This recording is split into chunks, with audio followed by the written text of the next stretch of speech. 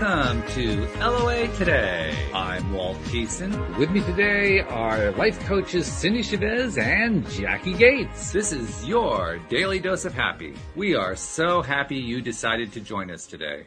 And I'm especially glad to be inside on a very cold day here in the Northeast. I imagine, Jackie, you got something similar going on in Minnesota. It's raw. It's that kind of a raw day where, no, thank you. We're not too bad. We're at 48 degrees. So it's, and sun shining. It's kind of toasty by comparison. So, by comparison? Oh. Yes. What is it for you, Walt?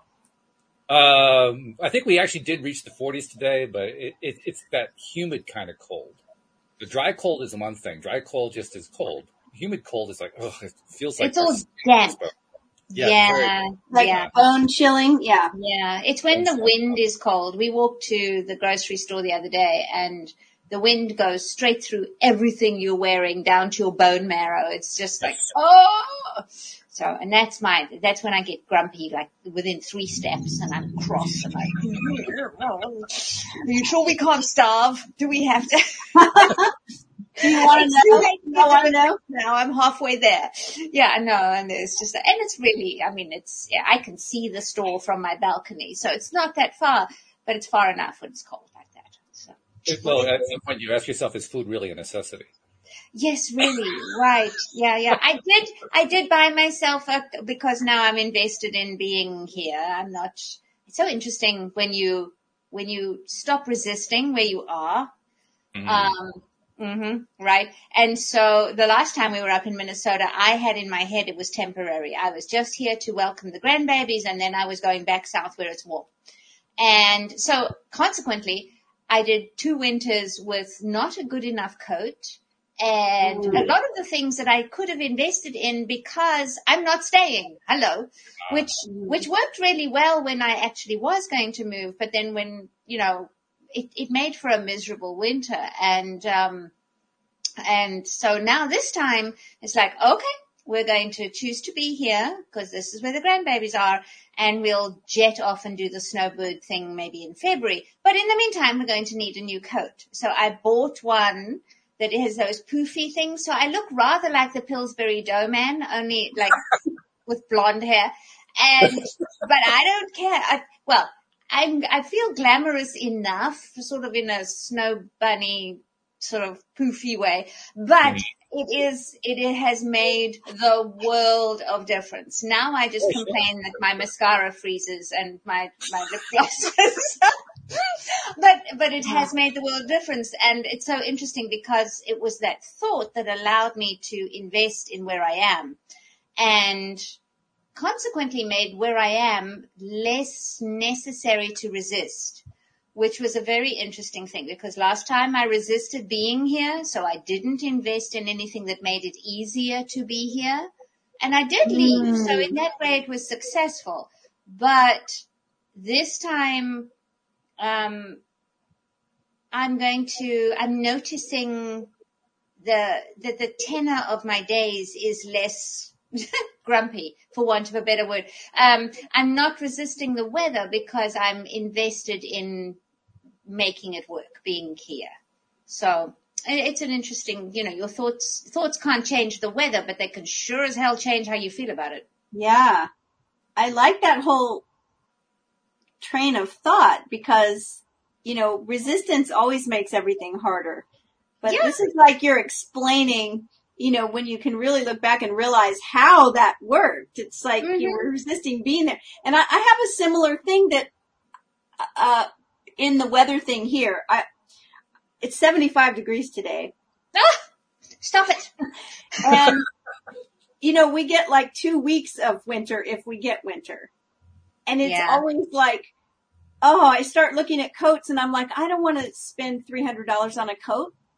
No. In 10 days, it'll be 70 degrees again. So I never do it. So consequently, every winter I go through that instead of just making the decision. I'm not trying to leave. So, but yeah, that's really interesting how that. And it's so interesting because I do this when I coach clients who come to me and say, I don't feel at home where I am. And invariably It's because, for example, they're in a rental and they feel temporary, or they know they're not going to stay, so they don't invest any time or energy.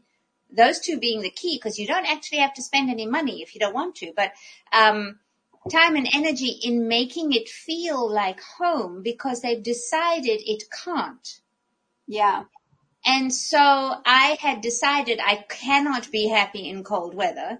And I'm slowly but surely untangling that, because, the general happiness quotient of my days requires me to untangle that. I can, I do not want to be in a foul mood from September through March. Actually, in Minneapolis through April, because we get snow in April. Anyhow, don't get me started. But it is this. It is this decision about how you are going to show up for the immovables of your life, right? And part of, we had this discussion, Walt, with, when we deal with a catastrophe, when we deal with some kind of weather thing, weather being a big deal, and not easily changed by thoughts. But housing is another thing. We have circumstances, things that happen, life happens, and you can end up in a place where you aren't 100% happy. You wish you weren't, I would love to have a separate office, for example. But in the meantime, I'm loving the space I have, because I know that loving the space I have will lead me to more space to love. So this is where, it is, we have to claim our power, but we also have to claim where we are most powerful. I can resist the cold weather all I like, and winter in Minnesota is still going to be ridiculous. Or I can decide that I'm going to look fabulous in my poofy coat and set myself up accordingly, right? Waterproof mascara and eyelashes that don't freeze together, things like that. So it is this idea that, our thoughts are, you don't always have to change the circumstance. You can just change what you think about it. Yeah, because most often, or much of the time, you can't change the circumstance, especially the ones that are really bothering you. That's why they bother us, because we don't think that we can change them. And yet changing how we feel about them and think about them, that's often the thing that causes the shift where the circumstance can change, right? Yeah. Right, exactly, because what we resist persists. And if we keep resisting it, well, let's put it this way. I don't think we're going to hit 70 degrees in December in Minnesota anytime soon. But I can still feel fabulous and not be grumpy and all those things. So, and then who's to say that I don't suddenly win the lottery and get a chance to be a snowbird for 3 months of a year instead of 1 month, right? I mean, these are the random ways that what we want show up. But when we're so busy resisting what is, we don't give those opportunities a chance to show up. Yeah, that's really true. Although I have to admit, I'm still sitting here, I'm kind of imagining frozen mascara. I hadn't considered that one before. Well, to be honest, Walt, dear, I don't think it's anything that's in your current reality that you need to worry about. Probably not. No. But, there is, we've had, not that you wear mascara every day, but it is, we were here 3-4 years ago when we had the polar vortex and we had 3 days of minus 50 wind chills, and you stepped outside and the first breath you took in, all your nose hairs freeze and your tear ducts freeze. And so any moisture will freeze. And it makes sense. Yeah. Yeah. And then you get, Minnesota's really good about that. I'm sure a lot of the other northern states are, where they will warn you and say 3 minutes and you will have frostbite.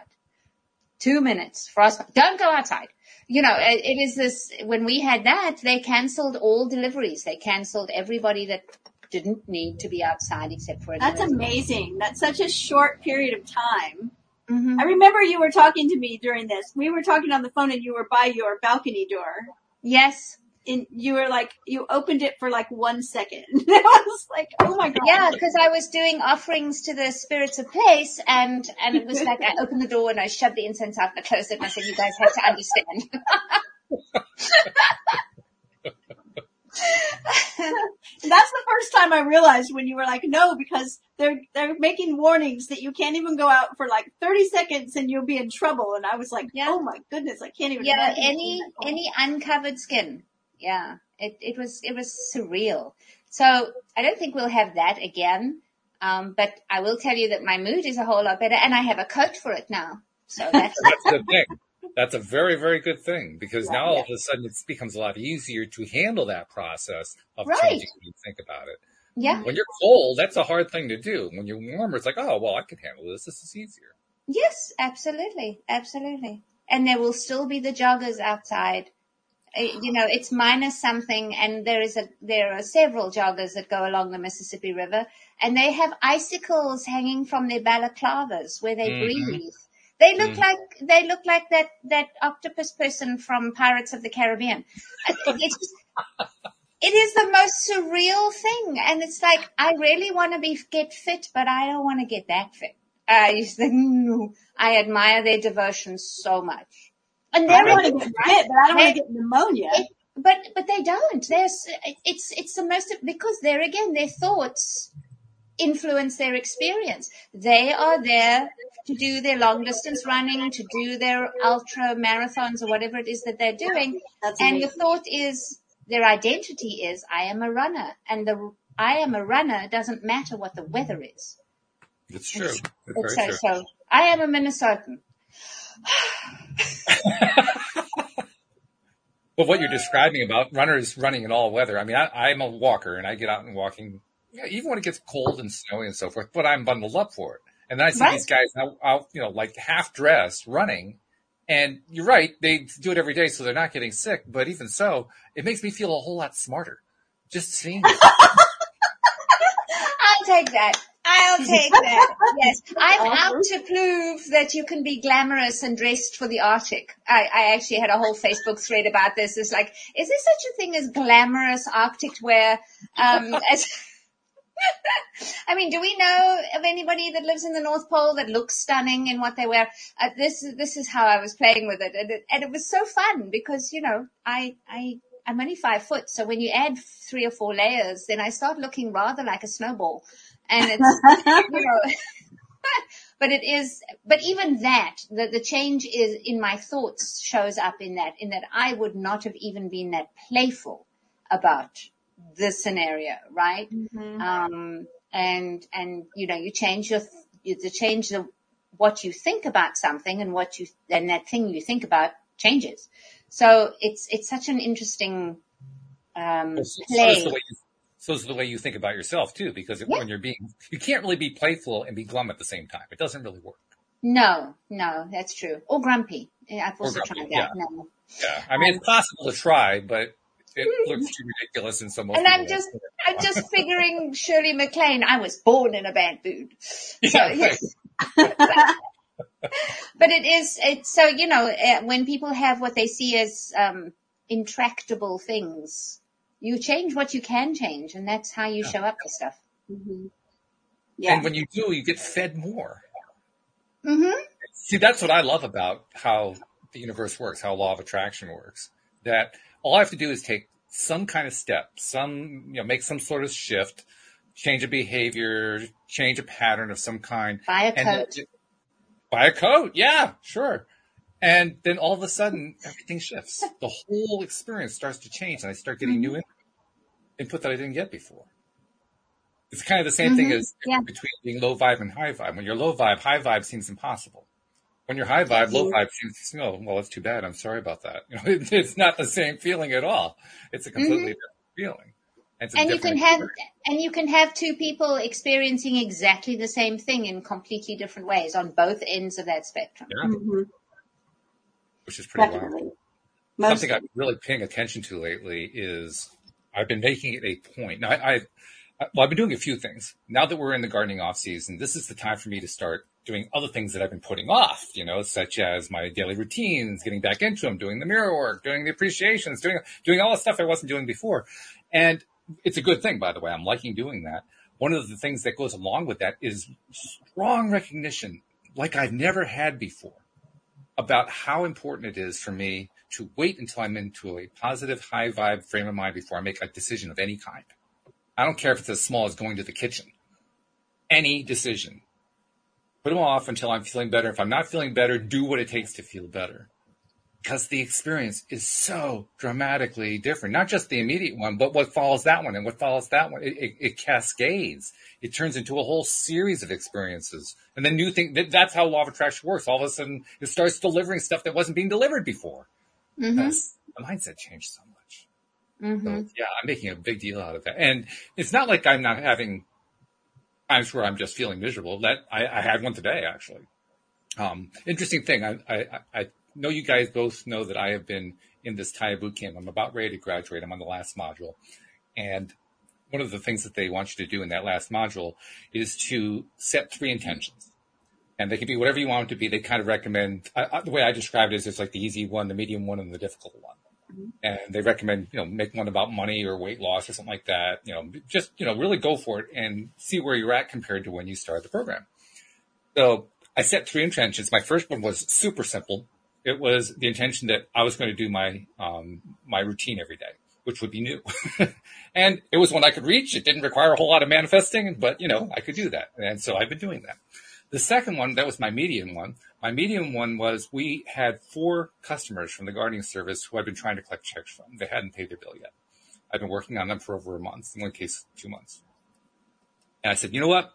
I want to manifest having all 4 of them pay their bills by next Monday. This was this past Monday. Within 1 hour, 3 checks showed up. It was pretty darn cool. Yeah. Now we're cooking. And then I got a phone call from the 4th one. That was the one I've been trying to reach for a couple months.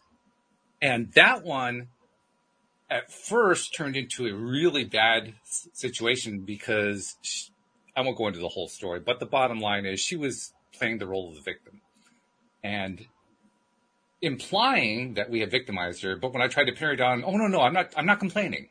I'm not saying that you did anything. But I want you to pay for everything. It was that kind of a mentality. And I wasn't taking that too well, but I handled the call as professionally as I could and finally got her to commit to sending the check in and then spent another hour meditating to calm myself down because I went right down that spiral. But used my tools to climb back up, got to a better place. Okay, moved on. Today, we got the check in the mail, right? Except that she deducted another $200 that she thought she should take off. So, one more time, down the spiral, one more time, all that kind of thing. And then I realized, you know what? That's her. That's who she is. She's in a miserable place. I'm glad I'm not in that place. I'm certainly not going to stay down in that place because I don't want to join her down there. So I'm just write the rest off, not worry about it. And I'm going to consider this a victory because, hey, I got the 4 checks, didn't I? So you did. So I rode the roller coaster. But because I've been doing the routines, and item 1 was do the routines every day, I climbed right back out really quickly each time. So I consider that to be, okay, I've got 2 of the 3 down pat. All I got to do is really cool. Now, the 3rd one's the really hard one. And I shouldn't say the hard one. It's the most aggressive one. Let's put it that way.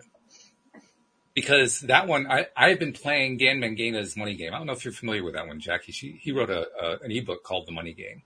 And the gist of the ebook is you aim to attract very small amounts of money into your life, and then as you attract the small one, you up the ante by a small amount, and you keep upping the ante over and over and over again, just attracting fun money just out of the clear sky. And blue money, yeah, that's a good word for it. Mm-hmm. And I'm up to the $2,500 plateau at this point. I've been through like 7 levels of it so far.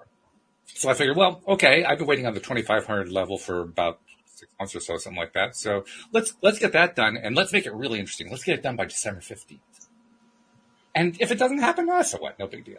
But I figured, I'm going to see if I can really apply and do the journaling and all the stuff they want us to do, and see how much I can actually get done for that goal of getting into that feeling place. So that's the last thing, and then I'll be graduating the program after that. But the point of all of this is to say, when I apply myself and do all these things like I promised myself I was going to do and follow through and get into that high vibe space, those times that I fall down, I don't stay there very long. I bounce right back up, and my whole experience really does shift. My whole experience changes dramatically, all because I chose to make some shifts in my thinking. Mm-hmm. Yeah. Choose your thoughts and your circumstances will change. They do. And it's fun. I kind of like it a lot. Yeah, especially when checks arrive in the mail. Oh, yes. I like that.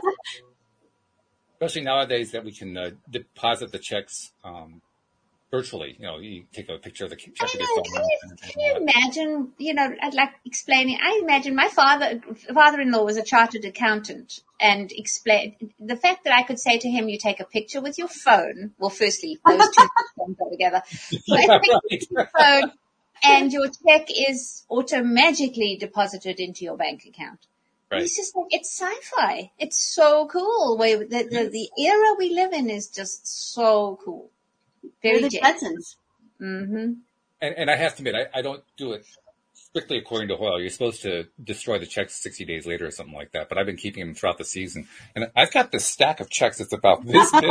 It's really something. I pull it out and I hold it like, whoa, oh my goodness. Look at all the checks we got this year. I think that's great. Yeah. You can do the $10,000 game where instead of getting out $10,000 in cash, you just throw checks up in the air and have them be planned everywhere. Maybe I'll do that before I burn them all. That'd be fun. I remember somebody. It's absolutely all money. It's so funny. A client of mine, we were playing with what she had decided. She had gone a long time thinking money was very scarce. Money was over there somewhere out there and whatnot.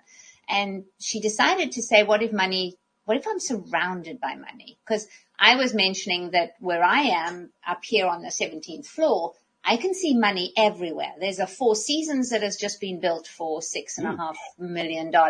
And then the bridge over the Mississippi is being repaired at a vast amount. And then there's a condo building being built over there, and the studio, 700 square feet, is $1.5 million. And that's the one that's right down there by the elevator shaft, It's just looking. So, there's a lot of money around here. And the more I noticed it, the more my own money started to loosen up a bit. And so I mentioned this to her, and she decided she was surrounded by money. That was how she wanted to feel, surrounded by money. Well, she started clearing out her office space and found tax returns, checks unbanked, gift cards that she hadn't used, all this stuff. In the stuff that was all around her, she was literally surrounded by money. It just didn't look like money in the dollar bill sense. Right. But she proved herself right. She was surrounded by money.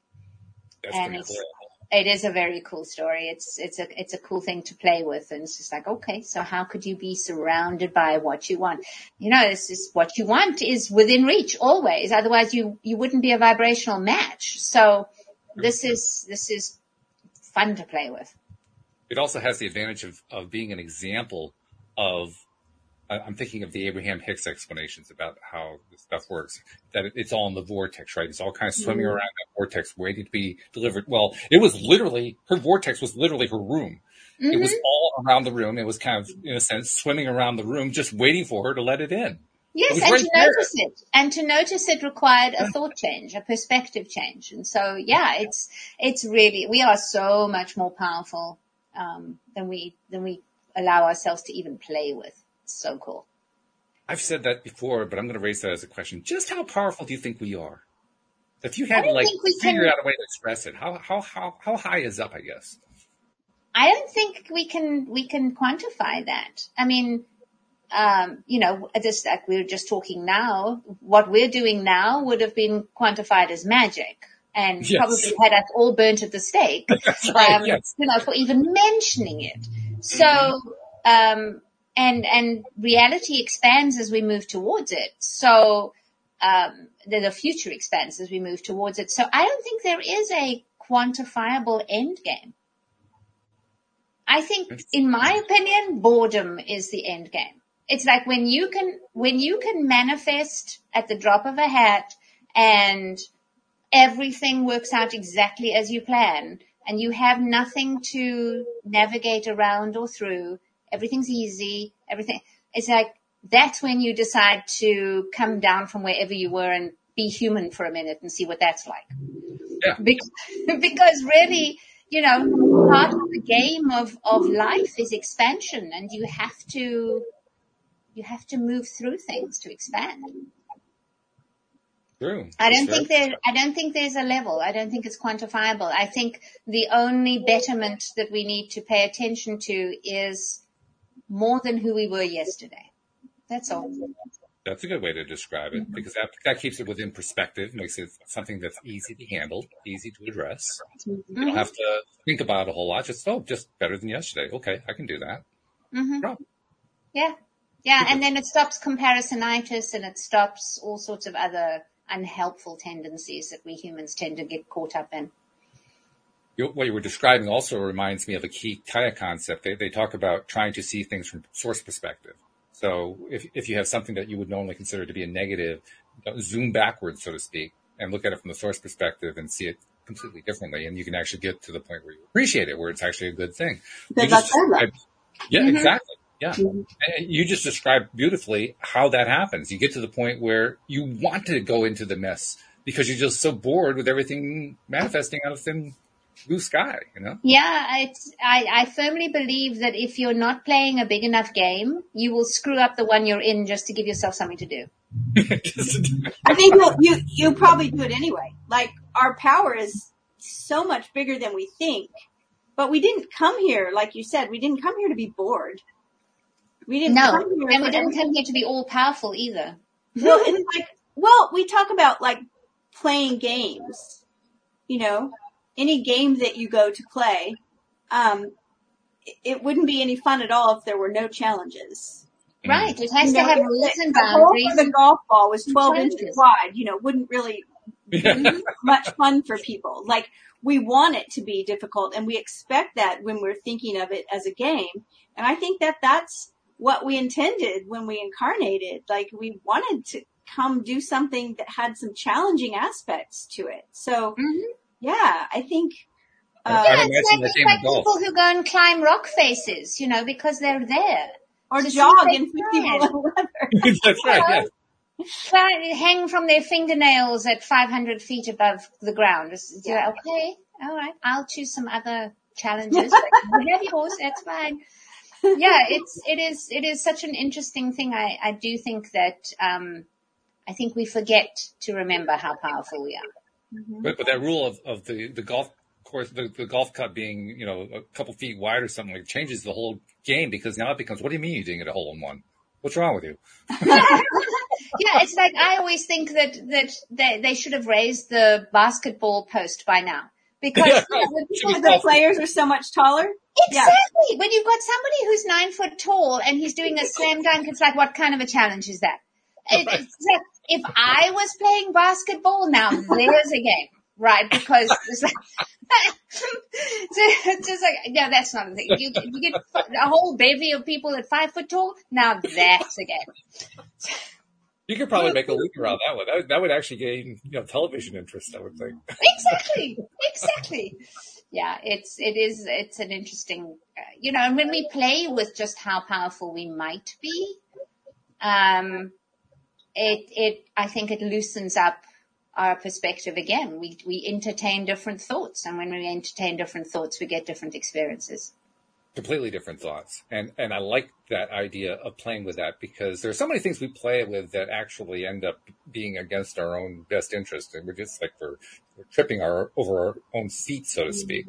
But when we play that kind of game where we're trying to stretch the imagination, how far can I go? How much can I accomplish and so forth? It's an entirely different feeling. It's an entirely different experience that follows the feeling. It's an entirely different thought process. Amazingly different. Mm-hmm. Yeah. Very, very exciting too. Something else I want to ask you guys too, because this is kind of like, leading off of the question, well, how high is up? How much the power is and so forth. How low is the power? How low can somebody go in terms of being a victim, for instance? I mean, how bad can you make it for yourself? Because we dive into this contrast, right? And I get the feeling there are some people, they actually come here to just dive as deep as they can go. Yeah, I agree with that. Mm-hmm. Yeah, pretty deep. And that energy of victim energy, which we've all experienced, it's very, very heavy for the amount of energy that it is. So we all have the same amount of energy. It's just divvied up with different levels, right? We may have a lot of energy that's that victim energy or conflict energy. We may have a lot of energy that's creative energy, which is much higher on the energy spectrum. But it only takes a little bit of that lower level of energy to really bring everything down, which is why when you're speaking to someone that's there, it's easier for you to come away feeling bad or, feeling uncomfortable, feeling brought down than it is for them to come away feeling lifted up. It's because that energy is like so powerful that really, level 1 energy, level 2 energy, very, very heavy and powerful. It doesn't take much of it. So think about a room full of people and everybody's having a good time. It's a party atmosphere going on and one person shows up that's like really not in that same energy level. It can bring the whole room to a halt, right? Mm-hmm. Oh, yes. You have a whole room of people and everyone's complaining and everyone's upset and everyone's, in a victim mode, and one person comes in that's up. It's not as easy to lift all of that up because it's very heavy energy. So I think, and when you're down there in that really low place, it's very hard to see your way out. As coaches, I know I've been down there, but as coaches, I know also that when you're speaking with someone who's way down in that level of energy, they will most likely be arguing for their limitations with everything they've got. And every time, if you go the route of trying to convince them otherwise, which is not the right route to go, you'll often get, but, no, that won't work. No, because they're really invested, but it's because that energy is so heavy and it's so hard to see the way out. So I think in answer to your question, like how low can we go? It's pretty low. Pretty low. Pretty low. Yeah. And sometimes, that experience, I don't want to be there. It's not a place I like to be. I've told this story before. When I was going through my divorce, what I recognized is that anyone I told would immediately say, "Oh my gosh, that's so terrible. I'm so sorry." Like that was the response. Now, of course, their intention was just to show me support, to show me they cared about me. But the effect was that I immediately went into victim mode. I was just like, poor me, just, they were pouring poor me all over me, right? So I was just like, oh, so I know I was out with a friend one time and we ran into a mutual friend we hadn't seen in a long time. And they said, "Oh, how are you?" And they said, "How are you doing?" I said, "Great." And they said, they asked me how my husband and my kids were. And I said, "They're doing great." And, it was a 2-minute conversation in the middle of a shopping mall and where the ones where everybody says, "We should go have coffee sometime." Yeah, we should. And then, you're never going to see them again for another 5 years, right? And when we walked away, my friend said, why didn't you say that you were getting a divorce? Like you just completely, and I said, because I realized that, this is not someone I'm going to see all the time. And as soon as I say I'm going through a divorce, they start saying, "Oh my gosh, that's so terrible. I'm so sorry." And it just brings me all of a sudden I'm in that, "Oh my gosh, this is awful what I'm going through," right? But I wasn't really feeling that way until I got around that energy that was like, and so I just stopped saying it to people because it didn't put me in a good place. There was no need to say it. I didn't lie to them and say, go on and on about how great everything was, but I just didn't bring it up. But that raises a really good question, though, because there are going to be times when any of us run into somebody that we know, presumably somebody we care about, who is going through something, to let us know about it.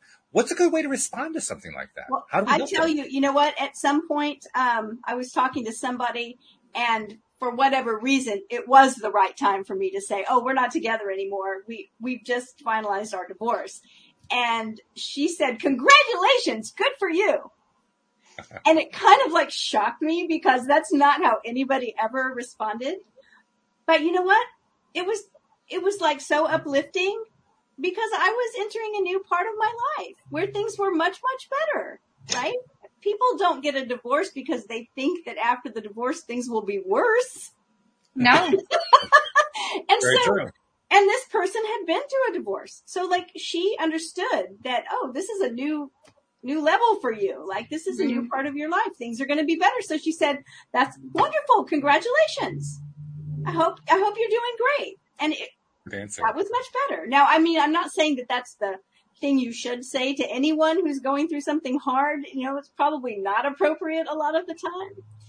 But I just recognized in myself that I didn't want to be in victim mode. So, you know, I just decided to not take an action that I knew was probably going to result in me being thrown into the victim hole, right? Yeah, it makes so much sense. And the thing is that you were aware of how those responses made you feel, and so you stepped away from those responses, right? Because there's no point, you know, if you've got a bruise, there's no point inviting people to lean on it all the time. Right. So, you know, yeah. But it is also, when you do have somebody that's in, so the first piece that I want to say here, and I want to put a caveat, just in case somebody takes being in a bad place as something you chose. There is a lot of people out there that say we choose that. And if that makes you feel empowered, then it's a good thought. If it doesn't, don't entertain it. Do what you can to make yourself feel better. If that's not your feeling better thought, don't go there. Don't agree with people who say, oh, you must have attracted this. Well, no shit, Sherlock. I got it. So, you know, it is, yeah, exactly. So, and it's very gaslighting to say that, if somebody's in a really bad place, oh, what did you do to attract this? You know, because they're not there at that point yet. How can I help you? How are you feeling about this? What is your experience now? How are you doing now? After all this thing. So somebody will say, I'm getting a divorce. And if I had met Cindy, I would have said something along the lines of, and how are you doing now? Bringing her into present time to say, well, actually, I'm really doing well. I'm so glad that I did this. I'm glad it's over. I'm glad, blah, blah, blah, right? I've got all these adventures happening. And, you know, I had somebody that I hadn't seen for a while, and she had been very badly hit during the pandemic was a bad experience for her because it isolated her so badly, and she ended up feeling in a depressive episode. And you know, when she told me about this, I could hear the pain in her voice, and it was so asking her, and how are you now? Brings her to this moment. She said, actually, I'm feeling kind of optimistic. You know, I'm able to get out. Whereas if I'd gone, oh no, that sucks. Right. You know, it's like, I would have put her back in that spot. So I'm really careful to say, and this is just the way I work, is to be clear about which version of you I'm talking to. I can't do anything about that version. I am not a therapist. That's their domain. They can help heal your past. I want to know how I can help your present. So I'm very careful to say, what do you need now? Who are you now? How are you now? And move from there. There was a point where, you know, I was always very self-sufficient. And so I didn't often reach out for help.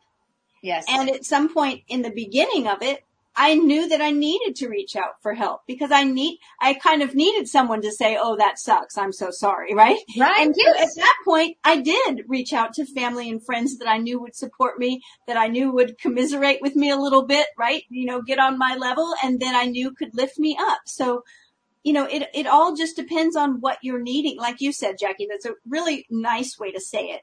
How are you feeling now? What's going on for you now? Like, always bring it into the present. And so that was a way, because we do go through things in life where we are riding that wave where, you know, like, I love that you said, you asked that question and the person said, well, we're actually, right? Yeah, when I think about it. Actually, I'm kind of feeling optimistic. So it's like when we go through anything, we will experience all those different levels of energy. So we will be down in there and we will come up, and like being aware of that for our own self gives us the power. It's a place where we can be empowered to ask for what we need.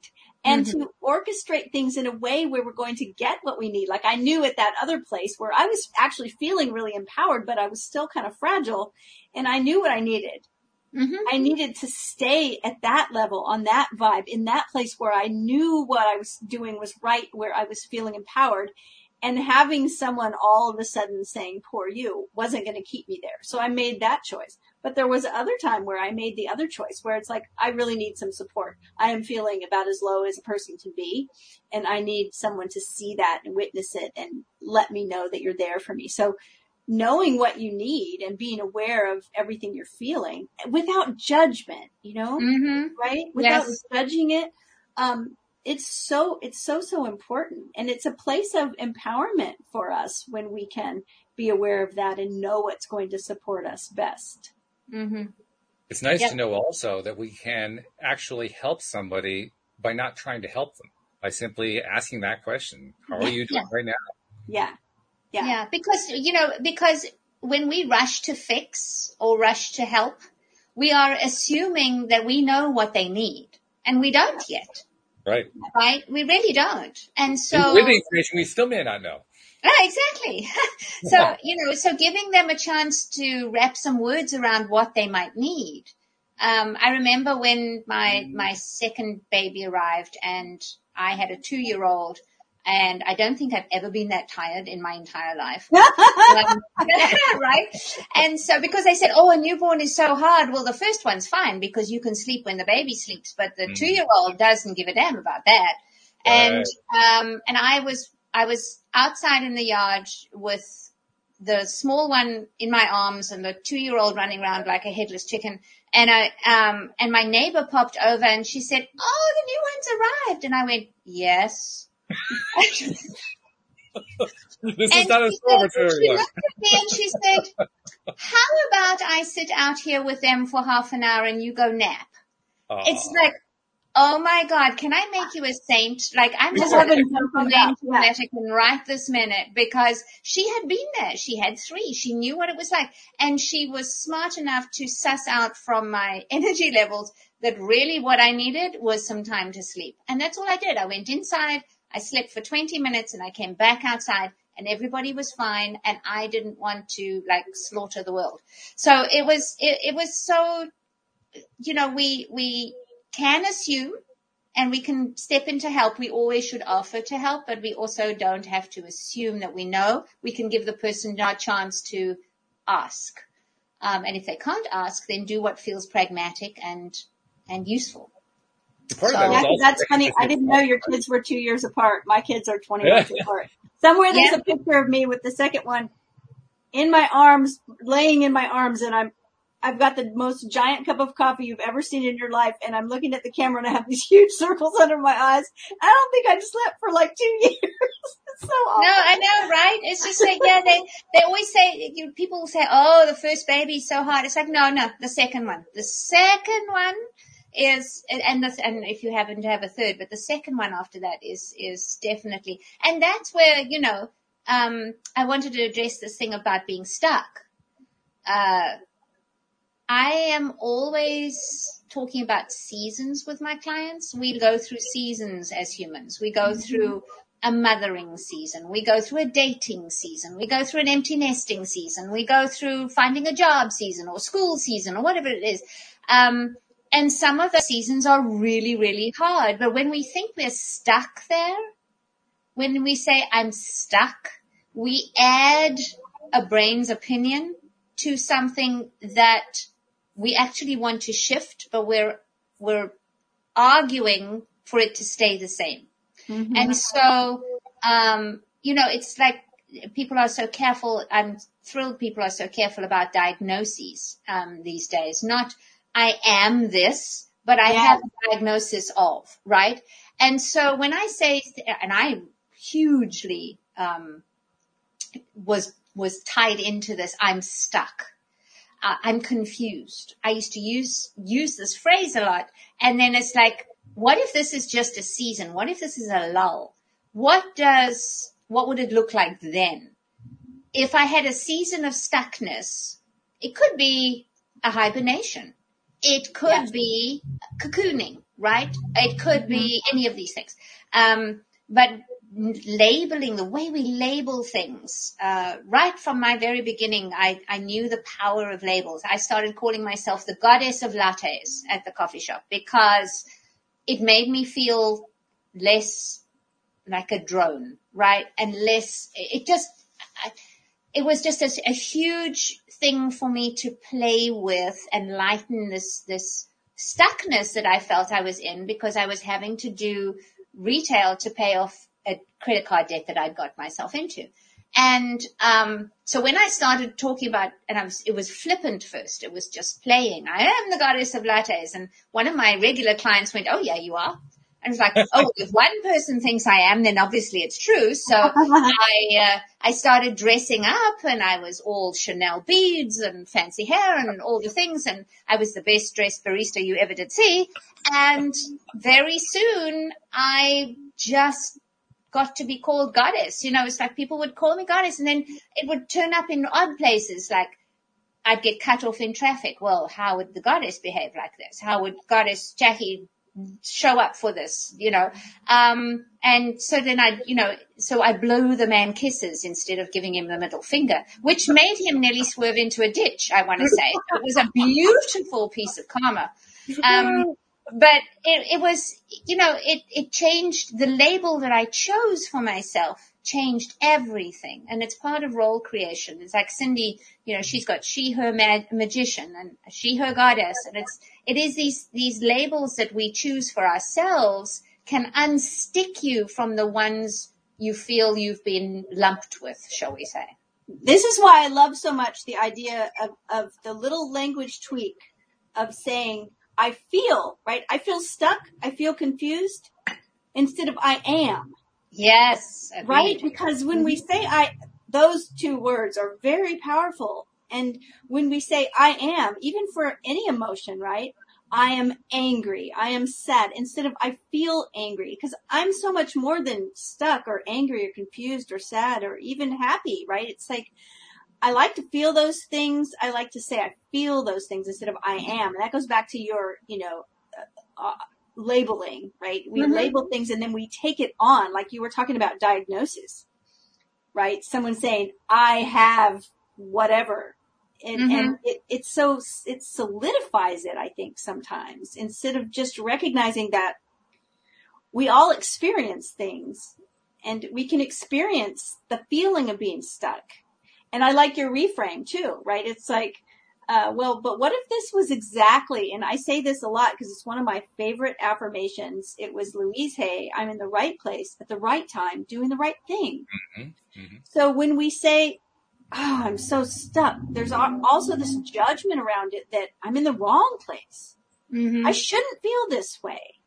I'm stuck instead of, wait, okay, I'm feeling a little stuck, but I know that I'm in the right place at the right time doing the right thing. So how does it feel to think that this is actually right? Like everything's working right. And I'm in the part of the process where it feels sticky, but it's a season and it's going to change and things are going to be different. I think it's so much, I don't know, it's a different vibe, right? To look at it that way, to talk about it. Yeah. Yeah, and it unhooks our attention on what isn't working. I must admit, I find the right place, right time. When you're having a really crappy experience, that is a hard stretch. It has been for me. It always helps me, no matter where I'm going to. And I'm sure it helps a lot of people out there, but for me, it didn't. It was too far. It was like going, you know, from minus something to way further. It's the same thing as people talking about their future selves. They need to talk about their next future selves. So and I'll just offer this, that instead of the right place at the right time, I would say something like, what if this turns out better than expected? Better than expected is my favorite unsticking tool because I'm expecting the worst and I'm expecting to stay here forever, right? This is what stuckness feels like. And then so to say, okay, so I'm feeling stuck, but what if this turns out better than expected? Well, I'm expecting this ghastly scenario. So what might not be as bad as that? And then I can inch myself into thinking, okay, this is a season. Right now, this is how I feel. It's not to say that's how I'm going to feel in the morning. Yeah. Interesting And then you're move saying on that. from there. Interesting you're saying that, because I'm kind of thinking back to times where I have felt that stuckness. I've even talked about it here on the program many times. And when you're in that spot, I know the first thing that I recognize, okay, I don't want to use language that's going to reinforce the stuckness, but then I kind of stumble when I'm in that place because I can't think of another way to describe it. How am I supposed to describe this thing I'm in? So that's the first thing that happens. But then once I get past that little bit of language dialogue, then the next thing that happens is, all right, well, what is it that I want to feel differently? And I don't know. And then the only thing that comes to my mind is, well, I want to feel better. Yep. What would feel better? That's the question, right? Yeah. Mm-hmm. What would feel better? And even then, and this is where actually differentiation starts to happen, because there's a part of me that says, yes, I want to feel better. And the other part of me that says, I don't dare do that. Mm-hmm. And now I'm seeing the two things going on there. I'm seeing the one direction toward improvement and the other direction of staying right where I am, because that's where I feel comfortable right now. Mm-hmm. That's that lizard brain that never wants to change or and this is why we need coaches. Can I just mention that? So, absolutely. Yes. This is what coaching is for, is to help you untangle those pieces where your brain is trying so hard to keep you safe. And the brain doesn't give a damn about how you feel. It just wants you breathing, and preferably vertical, but that's also an option. So it really is, it just wants you safe. And then, but betterment is growth. Growth is change, and change is inherently risky, and your brain doesn't like risk. So it would rather you stay stuck and believing in the stuckness than consider a change. Yep. And so that's the piece that we have to unravel. And that's what good coaches, are skilled at helping you see. And there is something in here also that's kind of an interesting thing. And that is, you can be in that place of stuckness. Whether or not you're talking to a coach, you can recognize the advantage of climbing out. And on the other hand, recognize the advantage of staying where you are. And in that confusion, you can talk yourself out of a change. Mm-hmm. And so many people do. Out of it entirely, yeah. And we have tools for that. Yes, this is true. But that's because your brain will default to the less change option. Always, it knows how to do you as you are. It knows how to be somebody stuck because it's been stuck for a while, right? It knows how to do that. So it's not sure how to be somebody who's unsticking themselves. So it will drag you back to its familiar point. And so, it does it takes application, not always effort, but it does take application. It does take some attention. It takes some time, and it takes some loving kindness, with yourself, and judgment free, so that you can work out where this tangle is and unknot it for yourself. The place we often refer to as our comfort zone is usually not comfortable at all. Mm-hmm. I like to refer to it more as the familiar zone, because that's what we're really going for, is what's familiar. That's why we stay in crappy relationships, crappy jobs, because that part of our brain that we're talking about, it is certain we can survive those things because we survived it yesterday or for a month or for a year or for 10 years. Exactly. And it doesn't know if we can survive this new thing. Being single or being with someone else or being with a new job. It doesn't know because it's uncertain. We've never done that before. It's always going to go for the certainty, the certain part that feels safe, but it's usually not the comfort place. We always say, we want to stay in our comfort zone, but it's just the familiar zone, I think, is a better name for it, right? Mm-hmm. And I just want to finish off by saying that we talk about being in flow. I don't think it's really important to realize that being in flow is not always comfortable. True. Sometimes we can be in our flow and our zone, and we're creating, and it all feels kind of tingly and a little bit scary and exhilarating, and we're not sure, right? We're uncertain. We're dancing on a new stage, but that's the happy place. That's a really good spot where we're uncomfortably flowing.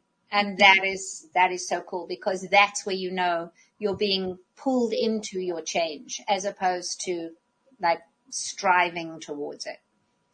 By the way, we have a question in the live stream from somebody who's become something of a regular listener. His name's Gregory, and I think it's aimed at you, Cindy, so I'll bring it to you. How do I cast spells on my neighbors to make them believe I'm the descendant of Michael Jackson? Best question ever. Wait, okay, read that again. Okay, I'll put it up on screen too so you can see it. He says, how do I cast spells on my neighbors to make them believe I'm the descendant of Michael Jackson? Why? Well, I would ask you why that's important to you. I rather do the kind of magic that casts spells on yourself to help you believe that it doesn't matter who you're a descendant of, right? Because that's the kind of magic that you can really control instead of trying to make other people believe things. That's not really all that important. So I would say, why is it important to you to make your neighbors believe that you're anything? What's important is that you believe in who you are and in the power that you have. And that doesn't really have anything to do with who you are or are not a descendant of. Which is a good thing, actually. Yes. But that was an interesting one, because I mean, I know that the way you think about magic is quite different. When I saw that one, I said, okay, this is going to be fun. Well, I think that every word is a spell.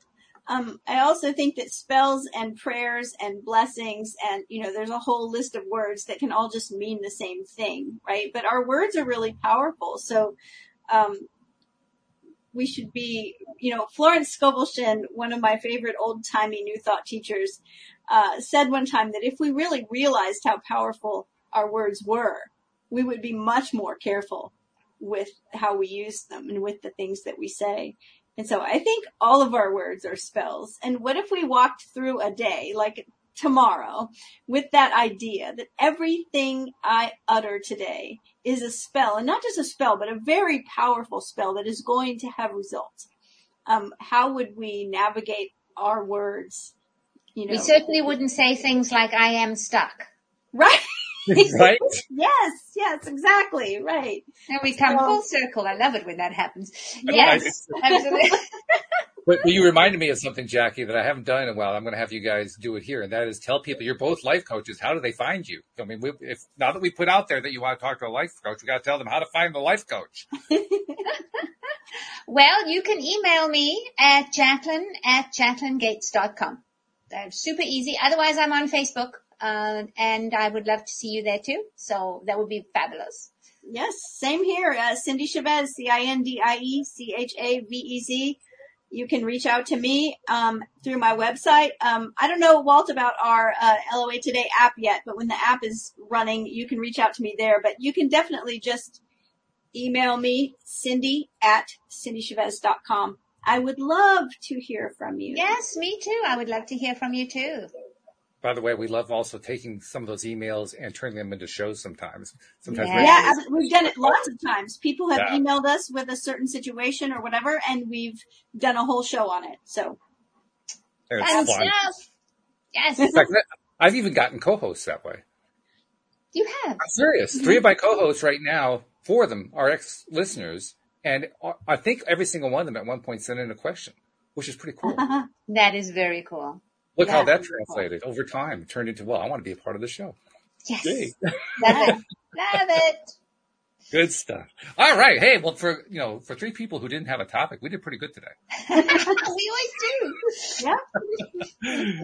So thank you guys very much. Thank you for the interesting question from the live stream. That was cool. And thank you to our podcast listeners everywhere. We will see you all next time here on LOA Today. Goodbye, everybody.